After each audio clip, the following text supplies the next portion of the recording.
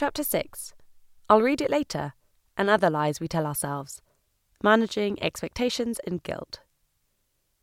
During your PhD, it is possible to get so hung up on what you should be doing that you can end up being paralysed by procrastination and guilt. In this chapter, I will focus on some of the common thoughts you may have which might ultimately lead you to accidentally self-sabotaging your mental well-being and how you might tackle them.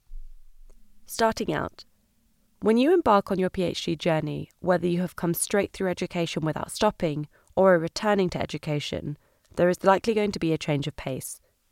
Depending on your location and institution, this can go either way. You may find yourself swamped with additional classes and coursework to do, or you may find yourself in a very open-ended research project with little formal structure. Managing this transition can be tough. It is more than okay and expected for you to ask questions and seek support from colleagues and your supervisor. There are several factors that may result in you feeling a little overwhelmed in your first few months of your PhD. No clear monitoring points. Unlike during undergraduate study, where there are a lot of exams and coursework, there is typically much less quantitative measures of your progress during a PhD. This can result in not knowing if we're doing enough to succeed and can make us doubt our abilities. It is therefore essential, if you feel like this, to ask for feedback from your PhD supervisor on your progress. Tip: receiving feedback can sometimes be hard to hear, but everyone has something they need to improve on. The likelihood is you are progressing as expected. PhD student 6 states, I lost all concept of whether I was doing a good job during my PhD. It made me so anxious that I wasn't doing well, even though I had won several poster and talk prizes for my work. Peer perceptions. Being surrounded by peers that are just as intelligent as you can lead to imposter feelings, discussed in the next chapter, and feelings of inadequacy. You may have gone from being the top of your undergraduate class to being average in your PhD cohort. Reminder, average is still outstanding. And this can be a shock. Or you might be returning to education and need to take some time to recalibrate. It is important to remember that no route to a PhD is exactly the same, and therefore you may have a different background to those around you, but it does not mean you are any less capable. Not knowing where resources are. Something as simple as not knowing where resources are in your department, from where the printer is to where you can find mental health support, can add strain during the first few months of your PhD program. Being away from your support network. Often starting a PhD means moving to a new town or city or even a new country. This means that your support network may suddenly be long distance, which can be hard to manage. Making new friends in a new location can take time. It is worth knowing that these should improve with time as you find your feet. Tip: consider joining university societies to meet like-minded individuals and/or signing up to social media and meeting people online through community hashtags such as #academic-Twitter or #academic-chatter on Twitter. Changing the world. Starting a PhD, we are often hugely optimistic, and rightly so. We have a tendency to think that our research is going to change the world, or feel the pressure to discover something truly unique. In the words of a good friend, in reality it is more like, I might create something that might help the person, that helps the person, that helps the person, that helps the person, that ends up curing cancer. Even then, it might not. Research is a gamble, and sometimes research directions lead to dead ends. The takeaway from this is important. Your contribution to your field is likely to be small or incremental. This is the nature of research nowadays, as a large proportion of the fundamentals of the world around us have already been discovered. But that does not mean it is not significant. You may never see the true impact of the work you do. What you do achieve during your PhD is huge personal and professional growth. You will leave your PhD program with skills in how to manage complex projects, supervise students, and have gained a range of research skills along the way. There is also often a mismatch between what we think we will achieve and what we end up achieving. That is normal, but it can take time to come to terms with. In truth, pursuit of doctorate will only be a very small part of your contributions to the world over the course of your lifetime. By acknowledging this, we can release some of the hold our PhD might have on us. Yes, you want to do your best, but it is not, and never will be, your only defining contribution. Your worth goes beyond your PhD. Planning your PhD. During a PhD, one of the requirements is usually to plan your PhD output over the next few months or even years. Cue the Gantt chart or detailed bullet point list of what you're going to achieve. When our research does not go to plan, it can result in us internalizing feelings of not planning well enough. However, frontier research, exploring the unknown, cannot ever be truly predicted, so even the best laid plans will need to adapt and change completely during the PhD process. This is normal. When we start our PhD, we can also think that our PhD supervisor knows exactly how our research is going to pan out, because they have experience in the field. In reality, given it is entirely new research, they have a rough idea of what might work, but this still does not mean that your project definitely will. Tip: it may seem obvious, but remember your PhD supervisor is human and does not know all the answers either. When we write down our research plan, we also tend to write them in a very linear, stepwise manner, yet progress is rarely linear. The learning process is happening throughout our research, and the direction we take can be influenced by new information at any given time. Further, we can experience setbacks such as broken equipment, lack of access to resources that we need, or even having to do a range of unexpected admin or teaching to do that means that progress is slowed compared to where we expect it to be. There are a range of how to get a PhD guides that you may find useful for planning your research. Please see the up-to-date list in the online resources accompanying this book. If you remain unconvinced, remember that you can explicitly ask your PhD supervisor about if you're progressing at the expected pace for your own calibration. Dependent on your country of study, there are also often yearly waypoint checks with your PhD committee, which is a good indicator of whether or not you're working as expected. By asking the question, it means you can course correct if needed, though the chances are that you are progressing just fine. You are entitled to and deserve breaks. The often nebulous, open-ended nature of PhD study can lead us to neglect taking breaks and vacations. Internally, we can justify this as there's always more work to be done, and just keep powering through, with fear that if we don't, we will not complete our PhD. Yet a PhD is a long process and can span from 3 years all the way up to around 10 years to completion, depending on whether you're full or part-time and or requiring extensions or periods of leave. Objectively, not taking any breaks during what is a huge portion of your life is not sustainable. You have to have downtime. Taking a break can result in you coming back refreshed, with renewed energy and creativity to do your PhD work, although justifying wanting a break so that you will be more productive is not necessary. Rest is a right, it is not earned. Life is short, and a PhD is a long time not to see friends and family. My advice would be to take the opportunity to see those you care about when you can, although I appreciate this is not always possible, financially or otherwise. This can really help with mood and mental health management. Sometimes we feel nervous to ask to take time off in the first place. We can think that perhaps our supervisor will think less of us for doing so. In reality, the chances are that the time off will be granted, no questions asked. Tip: planning out your year and booking vacation time in advance so that you A. make sure to take your full holiday allowance and B. provide plenty of warning to your supervisor can be a great way to ensure that you get all the vacation time you need. PhD Student 7 states, I was worrying about asking my PhD supervisor for time off to go on holiday. I had worked it up into something much bigger than it was, and the email that came back in response to my request simply said, okay. In some situations, it may be your supervisor who prevents you from taking vacation time, and pushing back against this can be tough. Most PhD programs come with vacation time built in as standard, so knowing your vacation entitlement and your rights can be used to challenge this. If you're still struggling to take time off, joining your university union or graduate association may help you understand your rights further and provide support. Note: taking time off for faith-based celebrations should be granted. If this is denied, this can be considered discrimination. You may find that by taking time off, you may experience comments from colleagues or your supervisor joking about you taking vacation time. For example, "Off again, are you?" or "How are you going to get anything done?" These may be examples of microaggressions if the implication is that any time off would be detrimental. It's important to remember that you are entitled to take vacation time, and that others should not be using shame to try and force you not to go.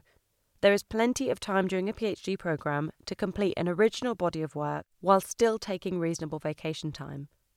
You may also experience pressure and feelings of guilt if you're constantly observing peers working late into the night on weekdays and working over weekends.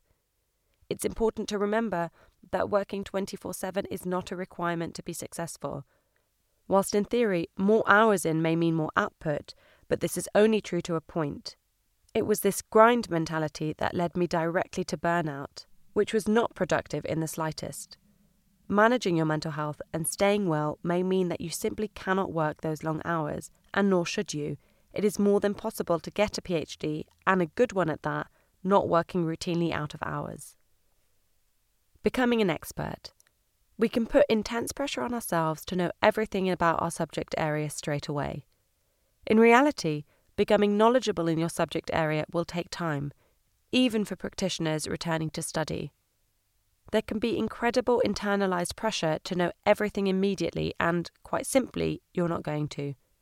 Even towards the end of your PhD, you will have accumulated knowledge, but be aware that there is still a whole host of information you still don't know.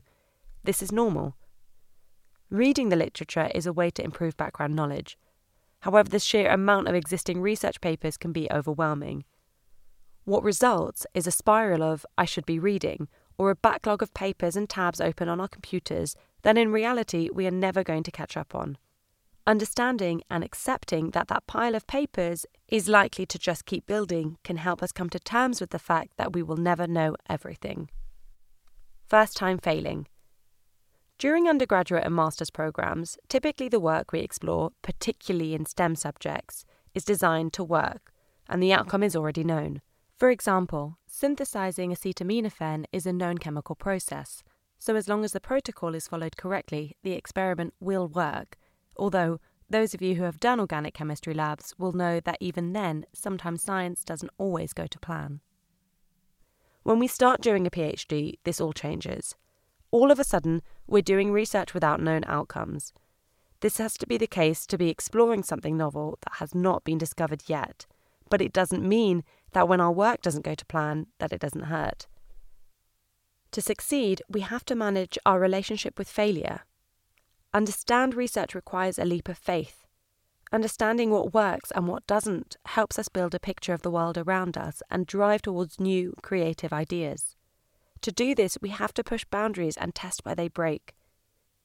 Know that failure isn't actually failure at all. When we try new things and fail, we learn valuable skills along the way, such as perseverance and technical know-how. You might discover something else. When your research goes off-piste, it is in these moments that you may end up discovering something that neither you or your supervisor have actually thought about previously, and may end up going in a different research direction than you intended. It is not your fault. Research is research, and it always has the potential to go in undefined directions. This is not your fault. It is also important to remember that you are a student. You're not expected to know everything and get everything right. There will be a learning curve, and this is expected. Be grateful, or else. If you're struggling during your PhD program, we can often experience a form of survivor guilt. We feel we should be grateful for where we are and for the opportunity we have, and this can result in feelings of guilt when we resent the situation we find ourselves in. Whilst gratitude is a good skill to practice, you do not have to be grateful if you find yourself in an unmanageable situation. Abuse does not and should not be tolerated. You deserve better than that. On a similar vein, we can often feel compelled to enjoy every aspect of our PhD program, because if we don't, we're being ungrateful. In reality, there are going to be parts of any bit of work that you do not enjoy as much as others, or even dislike with a passion. This doesn't mean you are not a good PhD student, or that you are a bad researcher. It simply means that you are human. For myself, I really struggled throughout my PhD to sit down and actually read papers. I found my mind wandering after short periods of time, and it was almost impossible for me to do more than 5 minutes of reading a day. This led me to be hard on myself. Other people were enjoying reading papers. Why wasn't I? Did this mean I wasn't cut out for a PhD? Later, I have realised that it means that deep reading of literature isn't for me. This didn't stop me from getting a PhD. Tip: sometimes our perceptions of what a good researcher should look like can be far away from the truth, and we can hold ourselves to unrealistic standards. Productivity and time management. It is natural to want to get from A, starting your PhD, to B, getting your doctorate, as quickly as possible. With that often comes both internal and external pressure to be constantly on all the time, thinking about your PhD, reading, and working towards your end goal. For that reason, we can often guilt ourselves with statements like, I should be working, even though we have other aspects of life we're juggling. In reality, no human can work 24/7, and it's perfectly okay to have downtime. Yet, it is not only outside of work hours we can feel this way. We tend to have a perception that productive people are being productive all the time. This is simply not true. In fact, productivity is a wave. Our concentration and productivity naturally oscillate. We will have periods of low productivity and high productivity, depending on our working style, well-being, motivation, and other external factors. These periods could last hours, days, or in extreme cases, weeks. Again, I will reiterate that, particularly during a long-term project like a PhD, this is normal. Perhaps the most important of all, you do not have to be productive every day. You may find that one day all you end up doing is reading the same paper over and over again, and even then the information is not really going in. The next day you may work 8 hours straight. Lean into this, listen to your body and what is working best for you on a particular day. Comparing our unique working style with others can make us feel particularly rubbish. No project is the same, so comparison is like comparing apples with oranges. They're not comparable even though we might try. It is also important to note that we only see the output of other people when they are being the most productive. No one in the working environment is going to tell you about the 3 hours they sat in front of their laptop screen, failing to write more than 2 words whilst getting distracted by Reddit. We may think that those around us, our colleagues and our supervisor, do not have these moments, but I assure you they do. Well-being plays a key role in productivity. If we get our self-care right, it means we're more likely to have the focus and energy we need to stay at peak performance for longer. So investing in our mental health is investing in our output. Neglecting our well-being can also have other negative effects. If we keep pushing and pushing to be productive, paying little attention to our needs, ultimately we are likely to reach burnout. Burnout, a state of physical, emotional and mental exhaustion, can take a long time to recover from, during which time productivity is likely to be negligible. Establishing balance, pushing hard to be as productive as possible without going too far, is difficult. Unfortunately, it is often a learning curve, finding out how far we can go through trial and error. Whilst productivity naturally oscillates, there are some tips and tricks I wish I had known to maintain productivity for longer, reduce the feelings of guilt, avoid self-sabotage, and ultimately improve mental well-being. Divide tasks into low and high productivity sets. Given our ability to be productive can vary, assigning tasks into a more manageable set for low productivity moments, think file organisation, answering emails, building contacts on social media, reading literature, and more difficult tasks that require more focus for when you're feeling more productive, e.g. writing, editing papers, creative thinking, data processing. This way, even in moments where you are struggling with motivation, there are still some tasks you can do to be productive with the energy that you have. Note, these are items I find easier to do in my low productivity moments. That doesn't mean that they are necessarily suitable for you. It is worth thinking about what tasks you find easier and designate them for when you are struggling accordingly. Take a break. While it may seem counterproductive, taking a break and collecting your thoughts can actually lead to increased productivity. This can be as little as taking 5 minutes away to get a cup of coffee and refocus. Going for a walk can also help boost mood, whilst giving you the opportunity to think through the research challenges you are facing, with the added bonus of getting exercise. This still counts as work time. Consider using productivity tools. There are a range of tried and tested productivity methods out there, like the Pomodoro technique, which is designed to reduce self-interruptions by having a set time period, usually 25 minutes, where you intensely work, followed by a short break, then repeat. Other options include online Shut Up and Write, community online sessions, designed to keep you accountable. Remind yourself of why you are doing your PhD. A way to fight lack of motivation is to think back about why you embarked on the PhD process in the first place, as well as the main aims of your research project. Struggling to do that? Think about how you would speak to a room full of people about your project. How would you make them excited about the work you're doing? Tip: keep these motivations on a post-it note in your workspace to remind yourself. Accept time pressure might be your motivator. Everyone is different. Personally, I like to have any work done about a week before a deadline, as I am an anxious person. But it may be that you procrastinate all the way up until a deadline. It's easy to feel bad about this, but I argue that sometimes we need these external motivators to drive us. So if you're delivering on the work just fine, even though you're working up until the last minute, if that works for you, it may be okay to accept this and work with it, not against it. Understand golden hours. We all have optimum working times. You may find that you don't work so well in the morning and are more productive in the afternoon or evening, or vice versa. A PhD often comes with the benefit of at least some flexibility, so use this to your advantage. Work when is optimum for you, if you can. Realise that no one truly works efficiently for long time periods. When we are working a typical 8-hour workday, the amount of focused working time we actually do, on average, is much less time than this. The rest of the day is filled with chatting with colleagues, breaks, and admin. Thus, if you're working from home, it is important to be realistic with your time. Did you get a few solid hours of work done? Great. No one can be expected to sit there for 8 hours every single day, working solidly without reaching burnout. Use this or that. Sometimes our PhD supervisor's expectations on what we can achieve in a particular time frame are a long way from the reality of what we can deliver. In this scenario, saying, "I can do this at the expense of that," enables conversations about what work should be prioritised, while setting boundaries and highlighting that the volume of work is not achievable.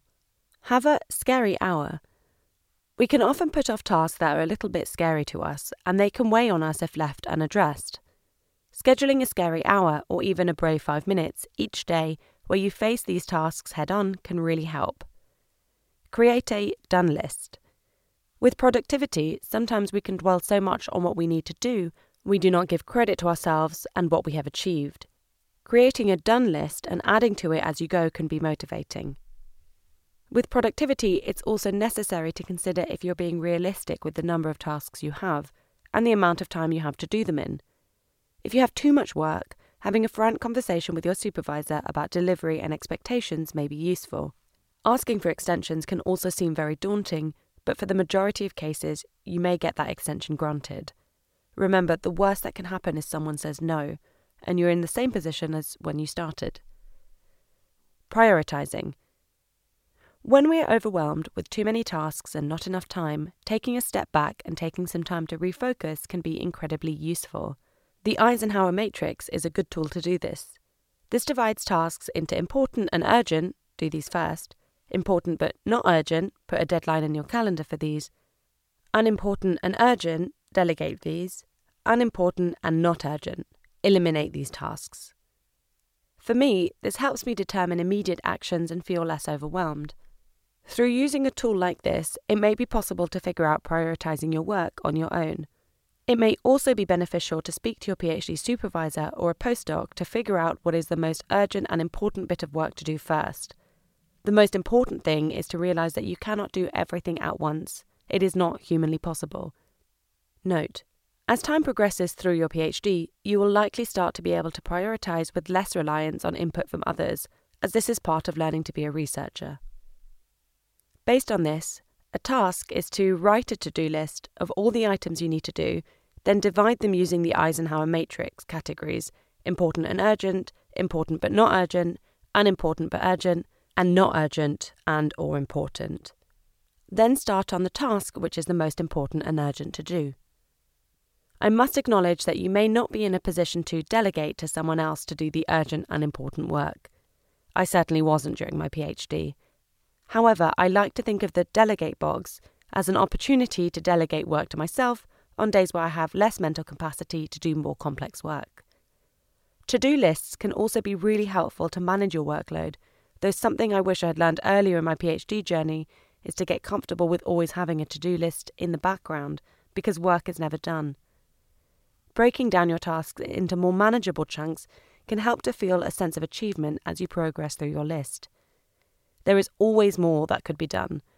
Nevertheless, we have to take breaks, relax and recuperate without the guilt to really innovate and do our best research. Work will wait. Your well-being won't. Advocating for better. What can universities do to help PhD students manage expectations and guilt? Transition from taught degrees or from the world of work to a PhD can be a difficult one. Not understanding expectations can leave individuals feeling lost at sea. Thus, in my opinion, clear guidance as to what to expect during a PhD program is needed. 1. Provide opportunities for feedback. Given that doing a PhD can feel nebulous, providing clear feedback to students along the PhD process can be valuable, though care must be taken to ensure that this is guidance rather than rigid waypoints, as each PhD experience is different. 2. Allow for flexible working. A 9-to-5 working time may not be suitable for PhD students, and some flexibility in being able to work at hours where productivity is higher, be this around caring responsibilities or due to neurodiversity, and having periods of high-intensity working followed by low intensity, is important. 3. Give opportunities to learn time management skills. Do not assume that PhD students are familiar with effective time management tools. Training should be provided and a range of different productivity tools highlighted. 4. Ensure and reinforce vacation time. Rest is a right and it should be treated as such. Vacation days should be accessible to all PhD students, and vacation day usage should be monitored to make sure no abuse of power is occurring, i.e. forcing students to work rather than take a much-needed break. 5. Consider mentoring programs. Mentoring, whether from senior academics or peer-to-peer, can help expectations to be managed and improve PhD student understanding of the PhD process.